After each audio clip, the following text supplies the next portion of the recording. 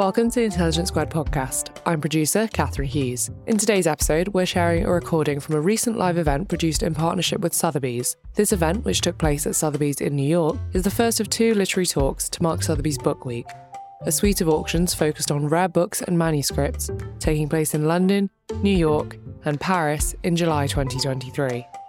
In this conversation, writer and essayist Adam Gopnik and academic Dr. Anika Prather joined Selby Kiffer, Senior Vice President at Sotheby's, to explore the historical significance in documents by America's founding fathers, Thomas Jefferson, John Adams, Alexander Hamilton, John Jay, and George Washington, featured in Sotheby's' upcoming auction. You can visit sotheby's.com and find out more about these fascinating papers, which are included in the New York auction on Tuesday, 18th of July. And now I'll hand over to our moderator, Simon Shaw, Vice Chairman at Sotheby's New York, to kick off the conversation.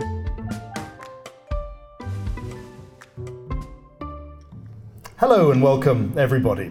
My name is Simon Shaw. I'm Vice Chairman of Global Fine Arts here at Sotheby's, and it's my great pleasure to welcome you to this conversation organised in partnership with our friends at Intelligence Squared.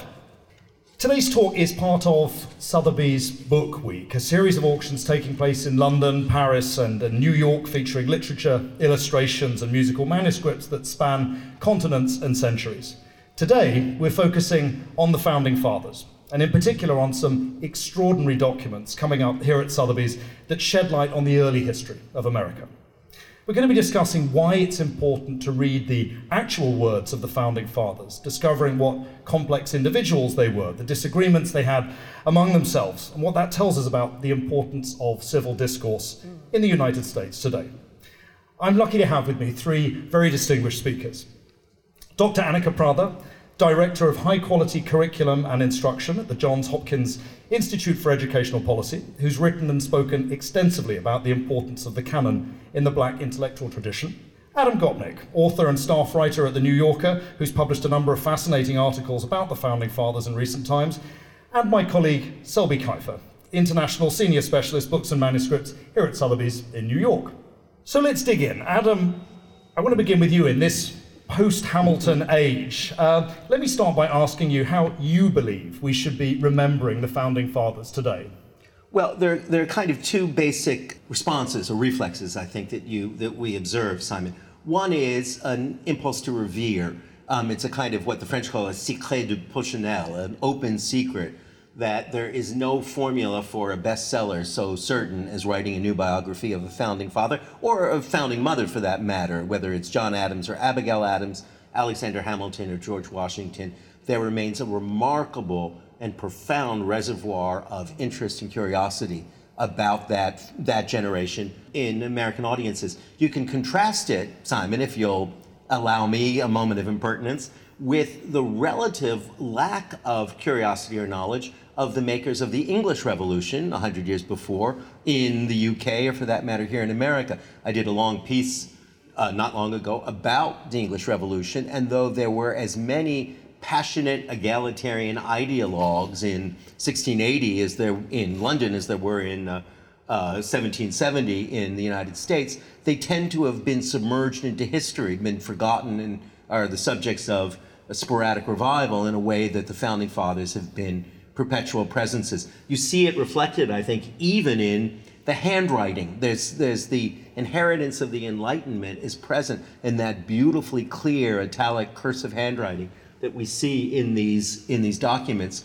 whereas against the kind of crabbed, still what's it called, secretary hand of the 17th century England. So the Founding Fathers are present for us. One response is to revere. No more powerful act of reverence than the most successful modern American musical, Hamilton, which was, to my shock, the first time I saw it down at the Public Theater, I assumed would be an ironic Brechtian take on the life of Alexander Hamilton, and in fact is a completely reverential tribute to the life and human flaws and human greatness of Alexander Hamilton, played entirely by people of color. But nonetheless, the lesson of it is these are our ancestors, not ancestors of those who are alien to us. Terrifically moving thing.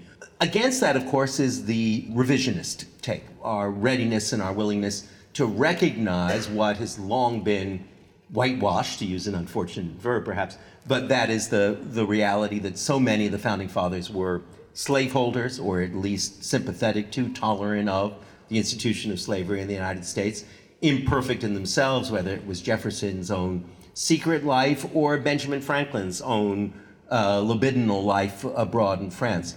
So those two impulses, I think, a reverential one and a revisionist one, go hand in hand and make a kind of complicated and entangled dance in our imaginations. It's certainly a narrative that's twisting and turning over time, I suppose, like any foundational story. And I think, Annika, that it's for that reason that it's perhaps ever more important that we connect with the primary sources here. Why do you think the access to the original words is more critical than ever today? Well, I think it protects us from falling into a really closed way at looking at humanity. It helps heal our human relationships. Now, myself, my specialty being K-12 education, this is one of the things that we do at Johns Hopkins is encourage schools and districts, private, charter, independent, to include more and more primary sources in how you teach. Because it's there that you get to tease out the true story.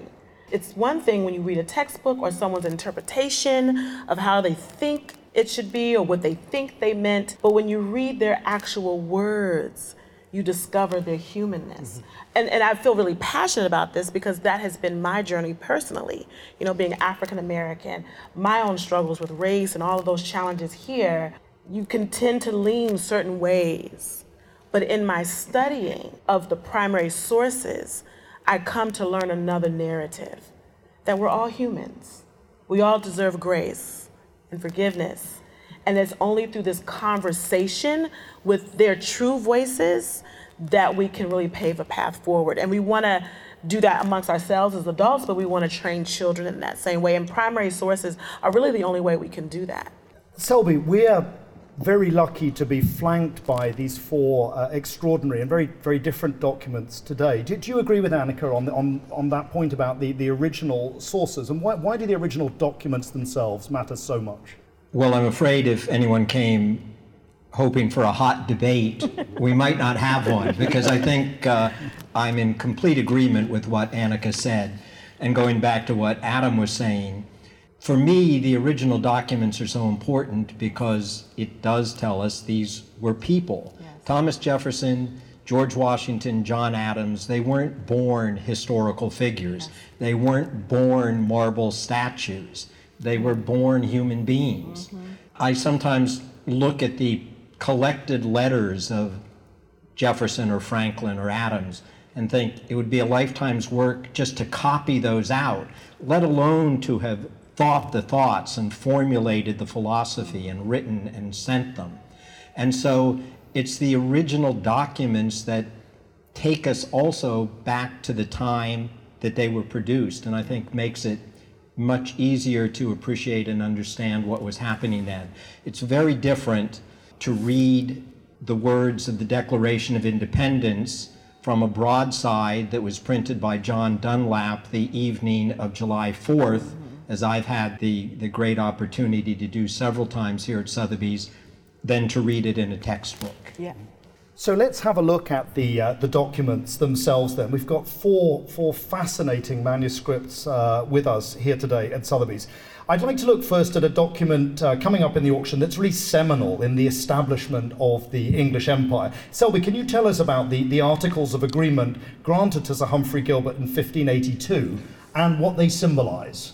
Well, we normally think of the founding as 1776, and some now think of it perhaps as 1619, but here we're going back even further to really the first English expedition to what became British North America.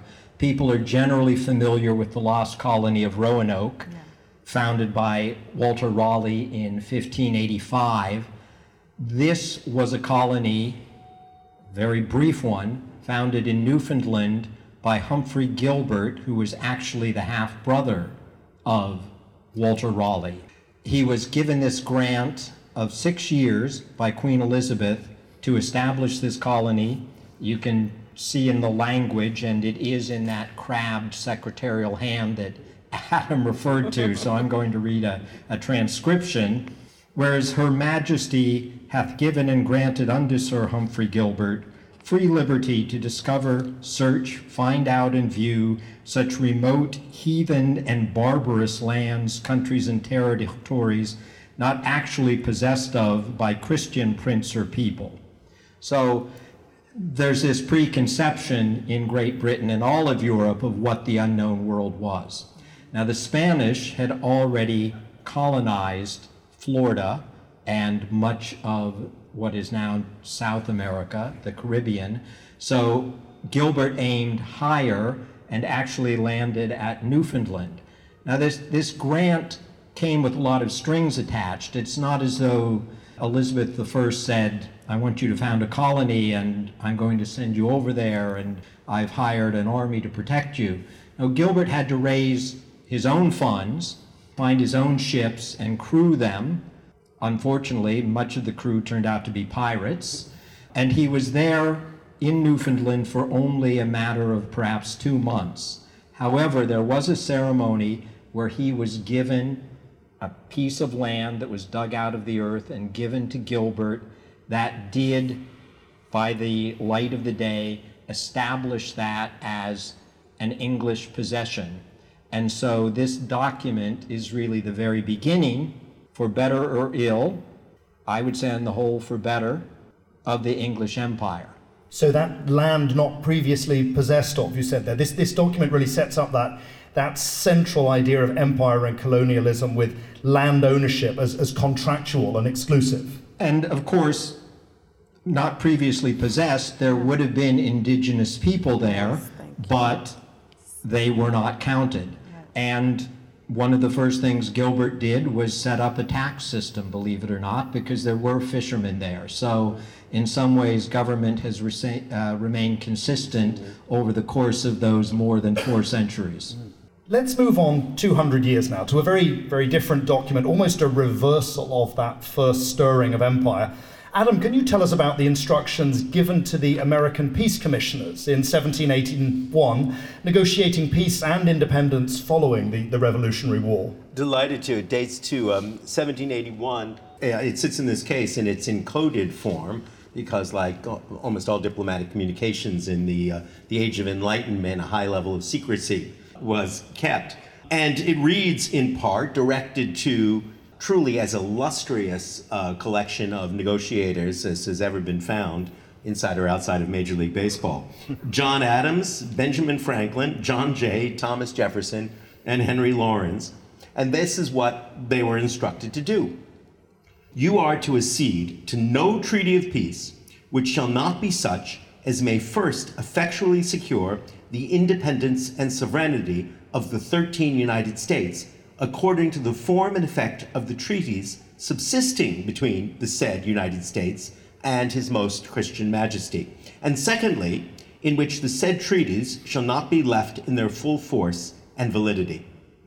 If a difficulty should arise in the course of this negotiation for peace, from the backwardness of Great Britain to acknowledge our independence, you are at liberty to agree to a truce or to make such other concessions as may not affect the substance of what we contend for, and provided that Great Britain be not left in possession of any part of the United States. 2 thoughts immediately spring to my mind, Simon. One is that still referencing the victorious colonies as the 13 United States. In other words, their separateness is as important as their unity. This is still pre-constitutional talk. They're respected as states. The second is something that will seem very familiar to all of us who are experiencing the Ukrainian war right now. That is the core demand of the rebels of the smaller country is not to cede any territory to the larger perceived aggressor. So that idea is saying yes, you can arrange a truce, you can stop, you can halt, you can negotiate freely because obviously there are going to be significant differences and there were enough left to fuel a second war in 1812.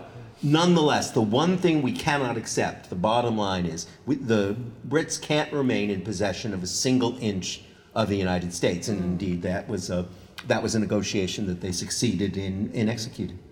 And so it's the resulting Treaty of Paris then from 1783. Yes. It's really that treaty rather than the revolution itself which marks the birth of the United States. Yes. And these papers and the quote you've just read for us there, I think, show us that the American Revolution was really so much more than a localized anti-colonial uprising against the British, don't they? Yeah, yes, and I think that's one of the most important points. In fact, one of the most interesting arguments and discoveries, if you like, of the recent revisionist history has been to emphasize the degree to which the war between the United States and Great Britain was not a simple anti-colonial war on the model of so many 20th century ones. It was very much an ideological quarrel within one family of common thought. It's a wonderful book by Justin du Rivage, just making this point that the whole of the English-speaking world was divided into what he calls radical Whigs and executive Tories, and that in different parts of the English Empire, different factions won. In Great Britain itself, the Tories basically won, and in America, the radical Whigs won. And those groups had a great deal, still startling. One of the things that I never can get over in contemplating this period is that everything had to go back and forth between the two countries by ship. So it took 4 months, not half a second, to communicate, and yet that communication took place very successfully through boats and writing. Yeah. But one of the truths is that they were always in constant communication. So there's a moment when Ben Franklin is actually brought into the Houses of Parliament by the younger Pitt, and that's a crucial moment in the consolidation of that radical Whiggery. John Wilkes, the great leader of the radical faction in England, one of the great fathers of the idea of civil liberties, is a hero in the United States. Some of you may remember, if you ever have read Boswell's Great Life of Johnson, that the key scene is when Johnson, the arch-Tory, meets John Wilkes, the arch-radical, over dinner, and they find, as in a way that Anika would, I think, endorse, they find a common ground even between those two extremes in civility and in conversation and a good dinner. But one of the people who's present at that legendary dinner is Arthur Lee, who's the American ambassador to Great Britain at that point. That's the kind of interpenetration between the two sides. And if you want a final ironic after effect of that commonality, it's that, of course, Junius Booth, the greatest 19th century actor, names his son John Wilkes in honor of the great British radical. So, as you've shared with us, there's an ideological argument at the very center of the Founding Fathers here, and we even have physical evidence, I think, of Alexander Hamilton's reading habits, how he tutored himself in his side of that argument. Yes, indeed. One of the great joys of my life was to visit the New York Society Library, which I'm sure many of you frequent as well, the oldest lending library in New York, and you can actually examine library cards, the lists of Alexander Hamilton and Aaron Burr, what they borrowed from the Society Library in the 18th century. And they were both borrowing novels and the works, and very significantly, as someone who wears the French Légion, borrowed an enormous number of works in French, including the works of Voltaire and the works of Rousseau. And let's remember that both Jefferson and Franklin were delegates from America to the French and to the court of Versailles at that time. So the interpenetration not only of English and American, but of French Enlightenment ideas and America is one that we must never overlook. Fascinating. So, Anika, let me turn to you now. As you've thought a lot about the importance of these great Enlightenment thinkers to all Americans, which other voices are in this conversation, and how did these founding documents impact African Americans and Native communities of color?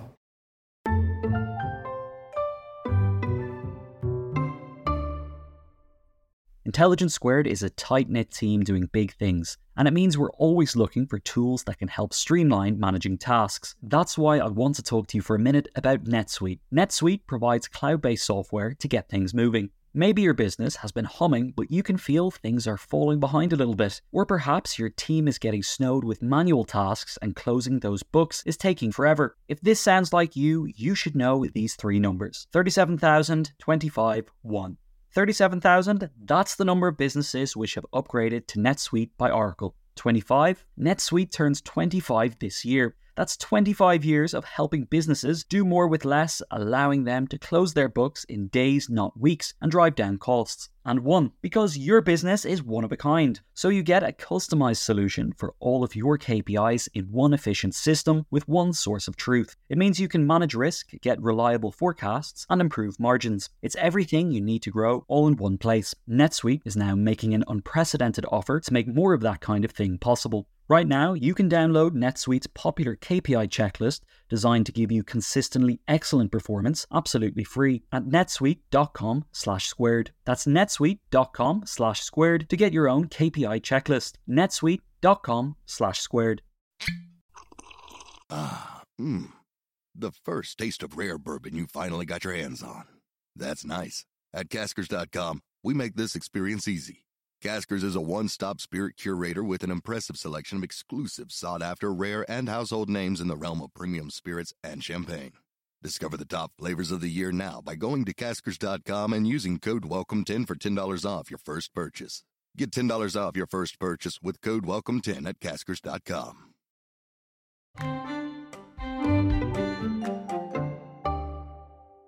You know, to answer that question, I want to double back off of what you said about this back and forth in communication. Of course, they didn't have Twitter and Facebook or email or cell phones. Or even telegraphs. Or any of that. They were communicating, they were talking, discussing, debating, having some type of conversation. And I think that one of the things that's been so important, especially when we think about the African American story, is our participation in the great conversation. Now, somebody is going to say, well, what do you mean by great?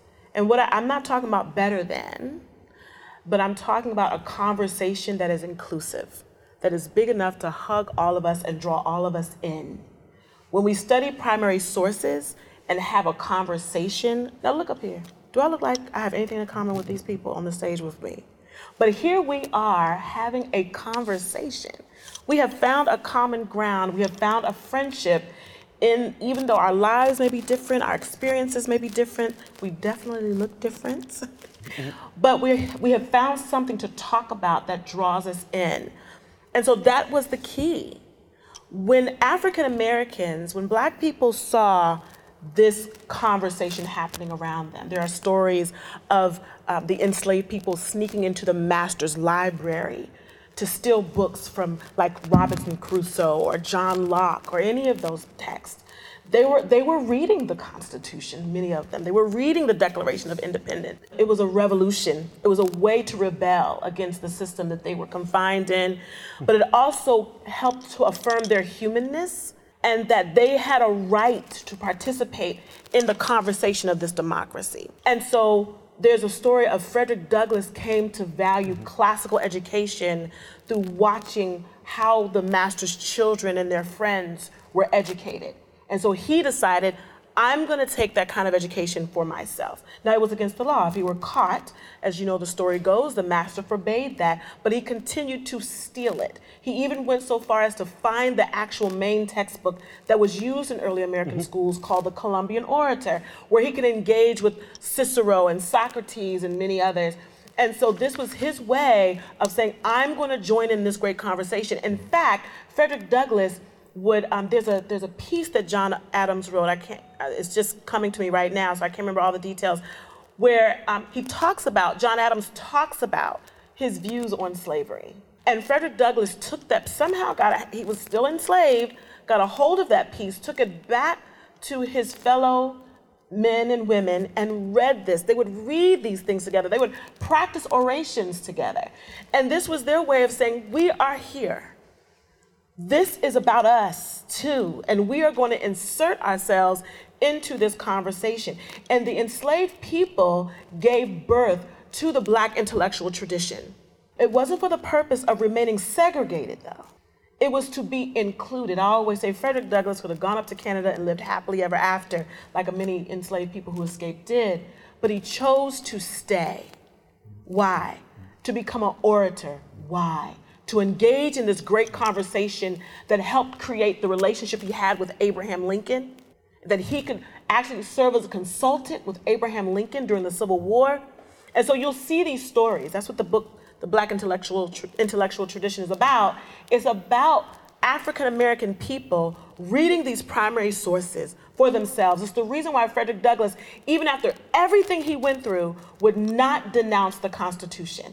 In fact, white abolitionists would get irritated with him that he wouldn't, but he was reading it and he was understanding how this applied to him too as an African American. And so one of the beautiful things about this is, why did this work so well? There was a common education that was going on there called classical education or liberal arts education, or even you could say the study of the humanities. And we know that many of the founding fathers had this kind of education, which gave them the tools to have this civil discourse that eventually birthed America. But then the enslaved people observed this type of education and said, let's learn this for ourselves, but when it was illegal. When slavery ended, the schools that were set up, because it was classical education was like the public schools of today, it was the only way people were educated. And so when slavery ended and they had to establish schools for the newly freed people, most, if not all, were classical, where they were learning about Socrates, they were learning how to have Socratic dialogue, they were reading these texts. And those same schools are what became the HBCUs of today. And so this type of education is what gave us Thurgood Marshall. This is what gave us Martin Luther King and Frederick Douglass and Anna Julia Cooper and Bayard Rustin, as someone we talked about earlier. All of these people that have, even Malcolm X, valued reading these classic texts.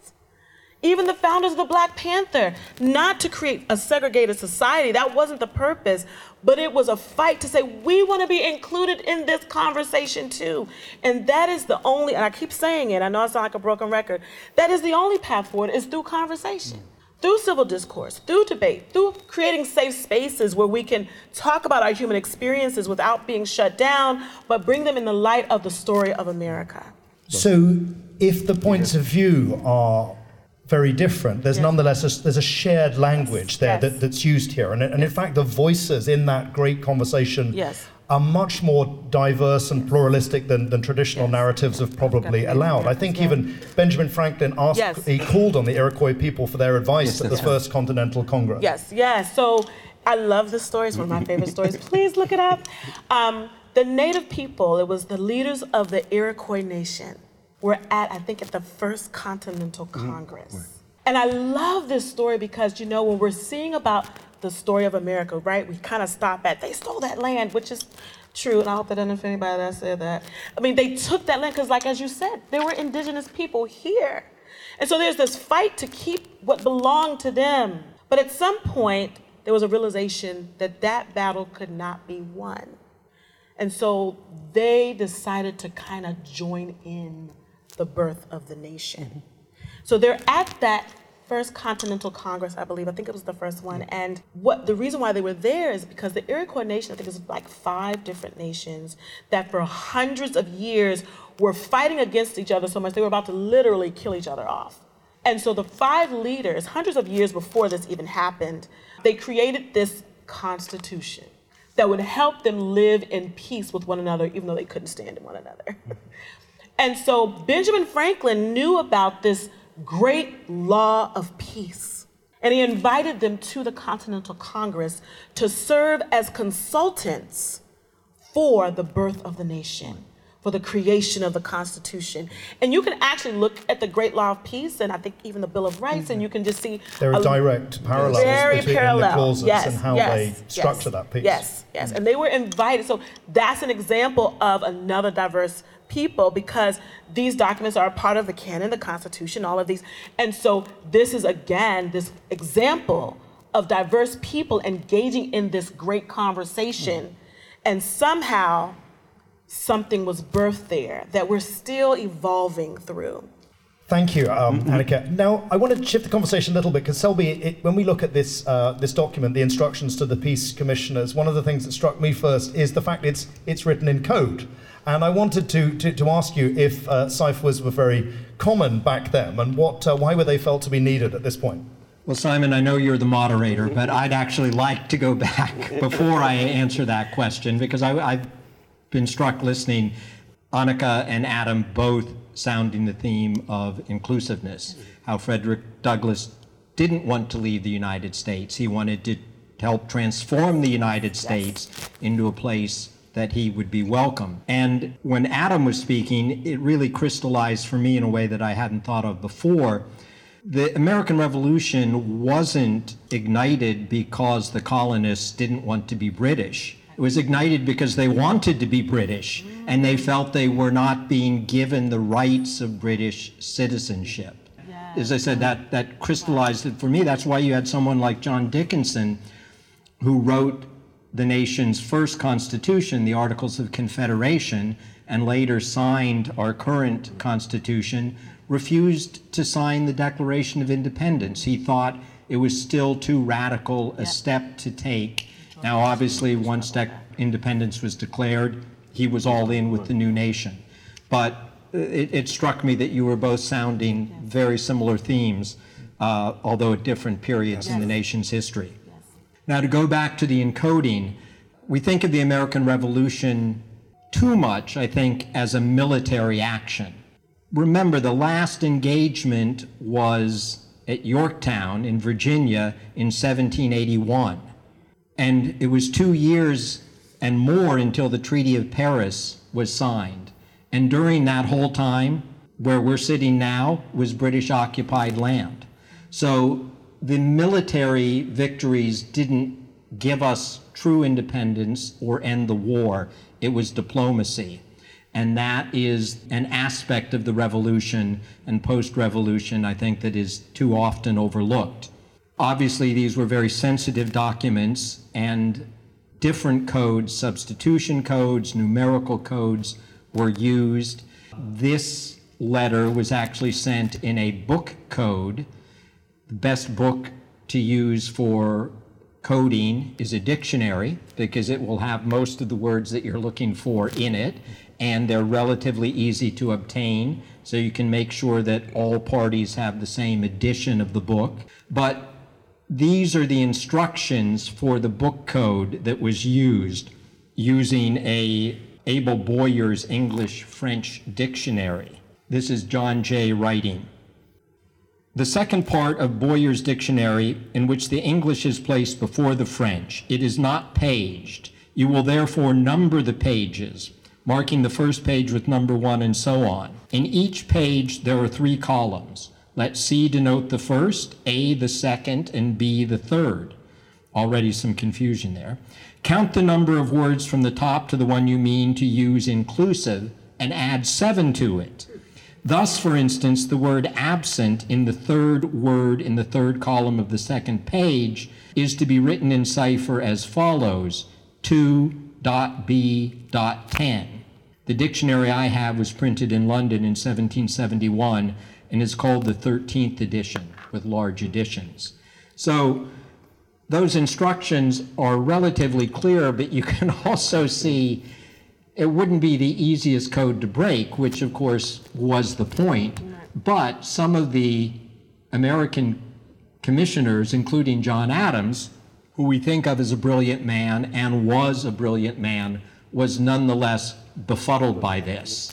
And on his copy of the code, someone noted for him, Mr. J has the key to help him break it. But obviously, we wouldn't, just as today, don't want secret messages to fall into the hands of those who mean us harm.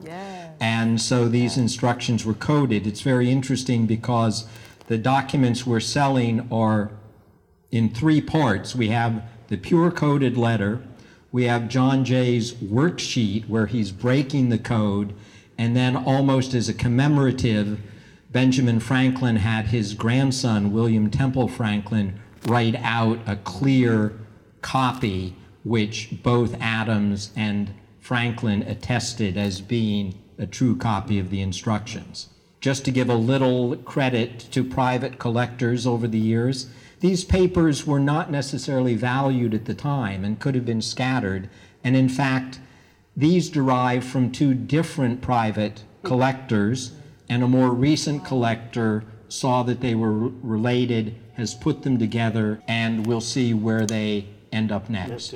But they're being sold as a single. They are being sold as a unit. They do belong together. Absolutely. But it was private collectors who've reunited them. Given the complexity of that decoding key, it strikes me it's a miracle the US was founded at all. It wouldn't have made any sense if I was part of that negotiating group. Adam, just to throw something in there, actually, because it's something I was thinking about, Simon.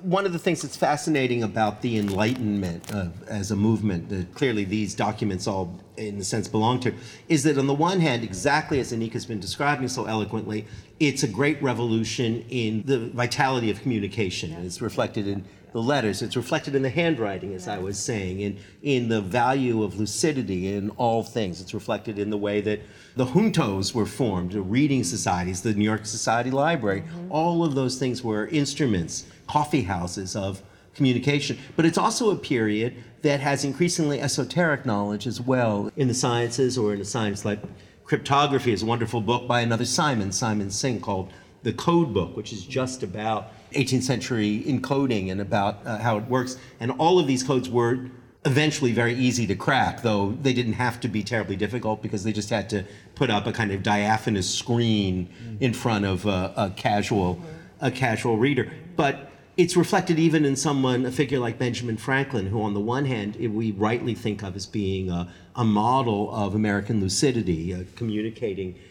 brilliantly and in the most egalitarian possible way to a large audience. But at the same time, a lot of what Franklin was interested in was, by the standards of its time, very specific technical knowledge, and eventually expressed in things like the application, if not the invention, of bifocals, or the still highly controversial question of whether he really did capture lightning in a bottle or as electricity or not. So just to say that these letters, these documents reflect both of those impulses within the Enlightenment, the impulse to lucidity and the impulse towards technological expertise. Now, Selby, a moment ago you mentioned the power of diplomacy. So I'd like to turn now to a letter that Washington, first president, wrote to John Jay in the mid-1790s, asking him to become the United States minister in London. What does Washington need Jay to do at this point, Selby, and why? Well, it's a wonderful letter. We were just 5 years old as a nation when this was written. Our great ally, monarchical France, had been overthrown by a bloody revolution. Really, I think it's not an exaggeration to say we would not have been an independent nation when we were without the aid of France. But it was important that we maintain good relationships with France. The U.S. minister at the time at Paris, minister just the term at the time for ambassador, was Gouverneur Morris. Gouverneur Morris was a great supporter of the monarchy and was not looked on happily by the Republic. Washington wanted to replace him with Timothy Pickering. The trouble was Timothy Pickering was the ambassador to Great Britain. John Jay didn't have a lot of time on his hands. He was Chief Justice of the Supreme Court at the time, but nonetheless he was going to England to negotiate what would become Jay's Treaty, which was an attempt to try to hold Great Britain to actually following the agreement of the Treaty of Paris, which they had refused to do. So in a letter that he wrote himself, it's not written by a secretary, and he's marked at the head, private and confidential, Washington very cautiously asks Jay, as long as you're going to London anyway, would you consider becoming minister? As you know, I have to replace Gouverneur Morris, and I want Pickering to be the man for that job. He says, I don't want to plead my case, give it some consideration, but whatever your decision, let the matter stay strictly between us. So he doesn't want anyone else to even know that this proffer has been made. As it happens, Jay turns it down. Pickering stays in London. Morris is eventually replaced, and Jay goes to London, where he negotiates the very unpopular in the U.S. Jay's Treaty. He is supposed to have said that upon his return, he could have traveled at night from New York to Boston simply by the light of his effigies being burned. Gosh, what an image. And it reminds us that revolutions are messy and take a long time. If we go back to those original sources, here we are, 1794, 10 plus years after the Treaty of Paris, and independence is only slowly taking root. The British haven't, as you say, they haven't followed the terms of the Treaty of Paris. They haven't vacated the forts. There are still issues with trade and tariff and so on. We're almost on the brink of war, I think, and at that point. Impressment of our ships and sailors. Yes. And essentially, Great Britain's attitude was, what are you going to do about it? Right. And it festered for a while, but eventually there was the War of 1812. Wow. So as you say, the revolution and independence and true sovereignty was long a-borning. It didn't all happen on July 4th. Yeah. And as a Canadian, I can say Canada is the only country which has a heroic tradition of the War of 1812. Brits have never heard of it. Americans try to forget about it.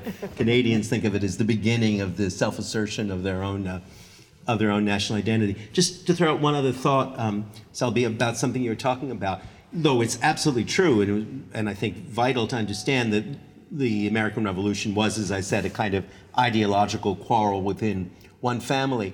Its military effects really are prescient of 20th century anti-colonial warfare, exactly as you were saying. It's not that Washington ever wins a single great battle or a single decisive battle. It just is that the Brits become aware over time that they're never going to be able to control the situation. It's not unlike the American experience in Vietnam, actually, that even if they can win a battle, they will never win this war. Right. It was just the persistence, yes, nuisance of the American troops and the Continental Army and their adoption of, frankly, methods of warfare that they had learned on the Western frontier. From the Aboriginal absolutely. Peoples. Absolutely. Annika, let's turn finally to a document of a rather more intimate character. This is a letter from 1804 written by Thomas Jefferson to his son-in-law, John Epps. Can you explain what this one is all about, please? Yeah, I mean, it's a letter where he is, offering his condolences because Epps's wife has passed away, and he's also alluding to this desire to reestablish a relationship or reconnection with John Adams. This is why I love primary sources, because their humanity always comes out. I love the letters. Even if it's about business, no matter, you get a little piece of who they are. And when we look at that little mention of hoping to reconnect with Adams in some way, that kind of reveals to you that there's a conflict. When we think about the Founding Fathers, we think of them, I want to try to give you some context, we think of them as these buddies who just are best friends, they all agree on everything, and they came together to take over the world. And that's not really what's happening there. They disagreed a lot. Some shot each other. I mean, they didn't agree with faith and religion. Some were deists, some were not, some were Christian, some were not. Some wanted slaves, some didn't. That's a shocker. I mean, some people, a lot of us think of the Founding Fathers as all of them wanting to keep African Americans enslaved and all of them wanting to treat the Native people a certain way. They argued about these things. It doesn't make things better, doesn't make the fact that my ancestors were all enslaved any better. It doesn't even really make me feel better, but the truth sets us all free. Right. And what freedom does it give to me? Well, it gives me this freedom to look at them as individuals, not as some monolithic thing, that they each have these stories. And so this mention of the conflict between he and John Adams really, again, reminds me of how John Adams' piece encouraged Frederick Douglass, because John Adams was adamantly against slavery. An abolitionist. Yes. And he wasn't a perfect man, no one is.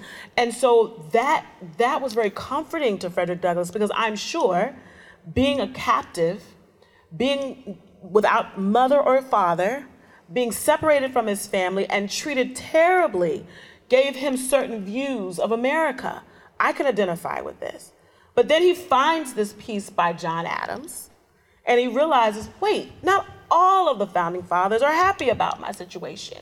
And it changes his mindset about fighting for the country.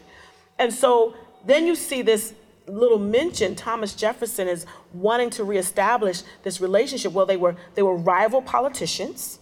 They had very different views on what kind of government they wanted to have. And they both definitely disagreed on slavery. Thomas Jefferson, he had slaves and he slept with one of them for sure. But we also realized Thomas Jefferson was very complex too, because we see other writings that reveals this inner turmoil he had about that part of himself. And so it is, and this again goes back to me encouraging, if you're a teacher and you're listening to me, to please take a break from the textbook for a minute, because a lot of times textbooks are created with a certain viewpoint. We should use them. This is not a slight against publishers. Don't be mad at me, everyone. But to go back and to balance that study of a textbook with the actual words. And so Thomas Jefferson here is saying, how can John Adams and I get back and have a relationship? Is that even possible? I think we found out later that doesn't really happen. And so that's why this letter is so important too, because it reveals his humanness. He wasn't just so prideful that I'm the one who, wrote this document and I'm one of the founding fathers. How dare you disagree with me? And that goes back again to that importance of this type of education where we are learning to argue well, where it's okay to disagree. Disagreement doesn't mean I hate you. That's what Thomas Jefferson is saying. We haven't agreed all this time, but I don't hate you. Can we model that? Can we emulate that, where we can disagree on history, we can disagree on our life experiences and how we perceive the world, our worldviews, but it doesn't mean we hate one another, and we can build a bridge to one another. The power of that forum to argue, it seems Yes. in these documents is absolutely enshrined in the very origins of this country. Yes. But it's been challenged in recent times. Yes. Our ability Yes. to argue Yes. within that Socratic tradition, Yes. to look at issues rather than personalities, to work with reason rather Yes. than emotion, Yep. is increasingly under threat, it seems, All in the the time. US today. It is, and this is why I love the work that we're doing. I've been at the Institute for Education Policy at Johns Hopkins a year today. Wow, okay, it's a year, it's my year anniversary there. And the reason I came there, I was at Howard University. I love Howard University, will always love Howard University. But the work that I'm doing at Johns Hopkins allows me to really look at what you're talking about and to find ways to encourage us to get back to that original tradition. Because it's really, our hope is really in the next generation. If we can train our young people in the art of the argument, we may be able to heal some things going forward. Because we'll never agree. America was created to celebrate difference. People came for different reasons, but it was created so that if you have a different religion, you're not mistreated. Like it's written up in the Constitution, like that you are allowed to be whatever religion you want to be or not be. In fact, you don't even have to think in your mind to agree.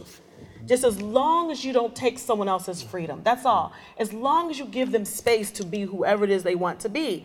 That's America, and it's the only country that has done this, where different races have come here, different beliefs have come here, different backgrounds have come here and have tried to find a way. It's not a perfect place, it's been a very painful place.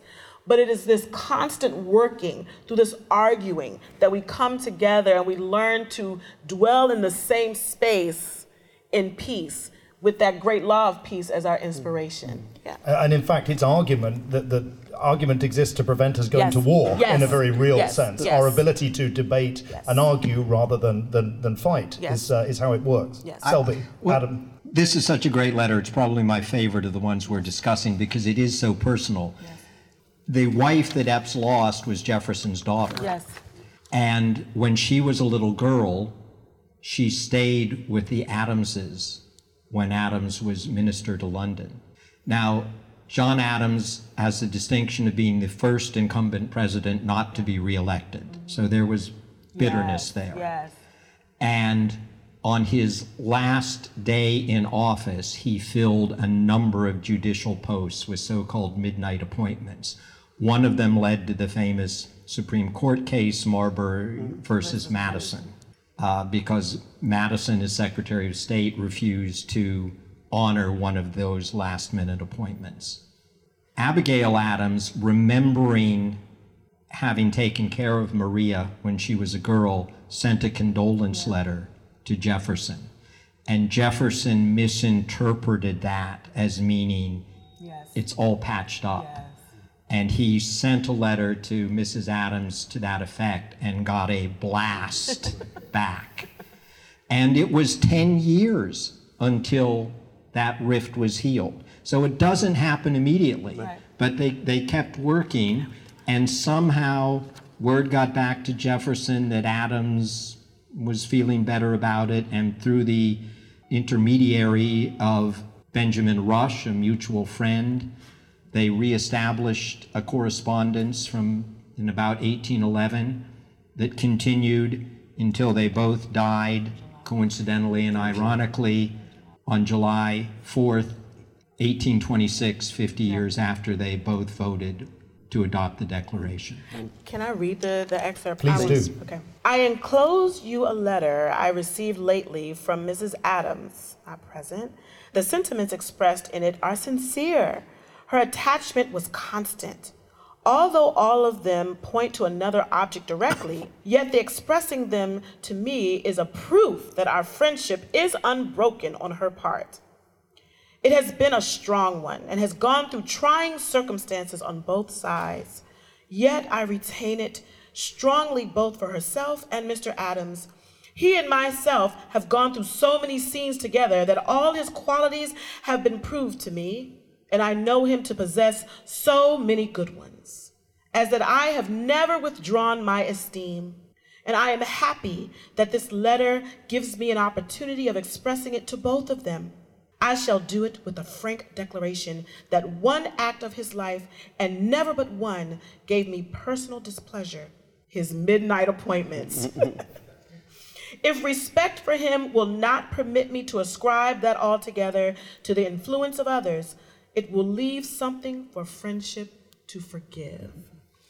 I mean, you want human nature? Yes, That's such a beautiful expression, and yet he can't let go and has to say, only one thing. Damn Midnight Appointments. Midnight Appointments, such a great title for an American novel. Midnight Appointments. And can I just add one thing to what, of course, I agree with everything Anika was saying, and in fact, it was thematic in my own liberal credo, A Thousand Small Sanities, which was published a couple of years ago.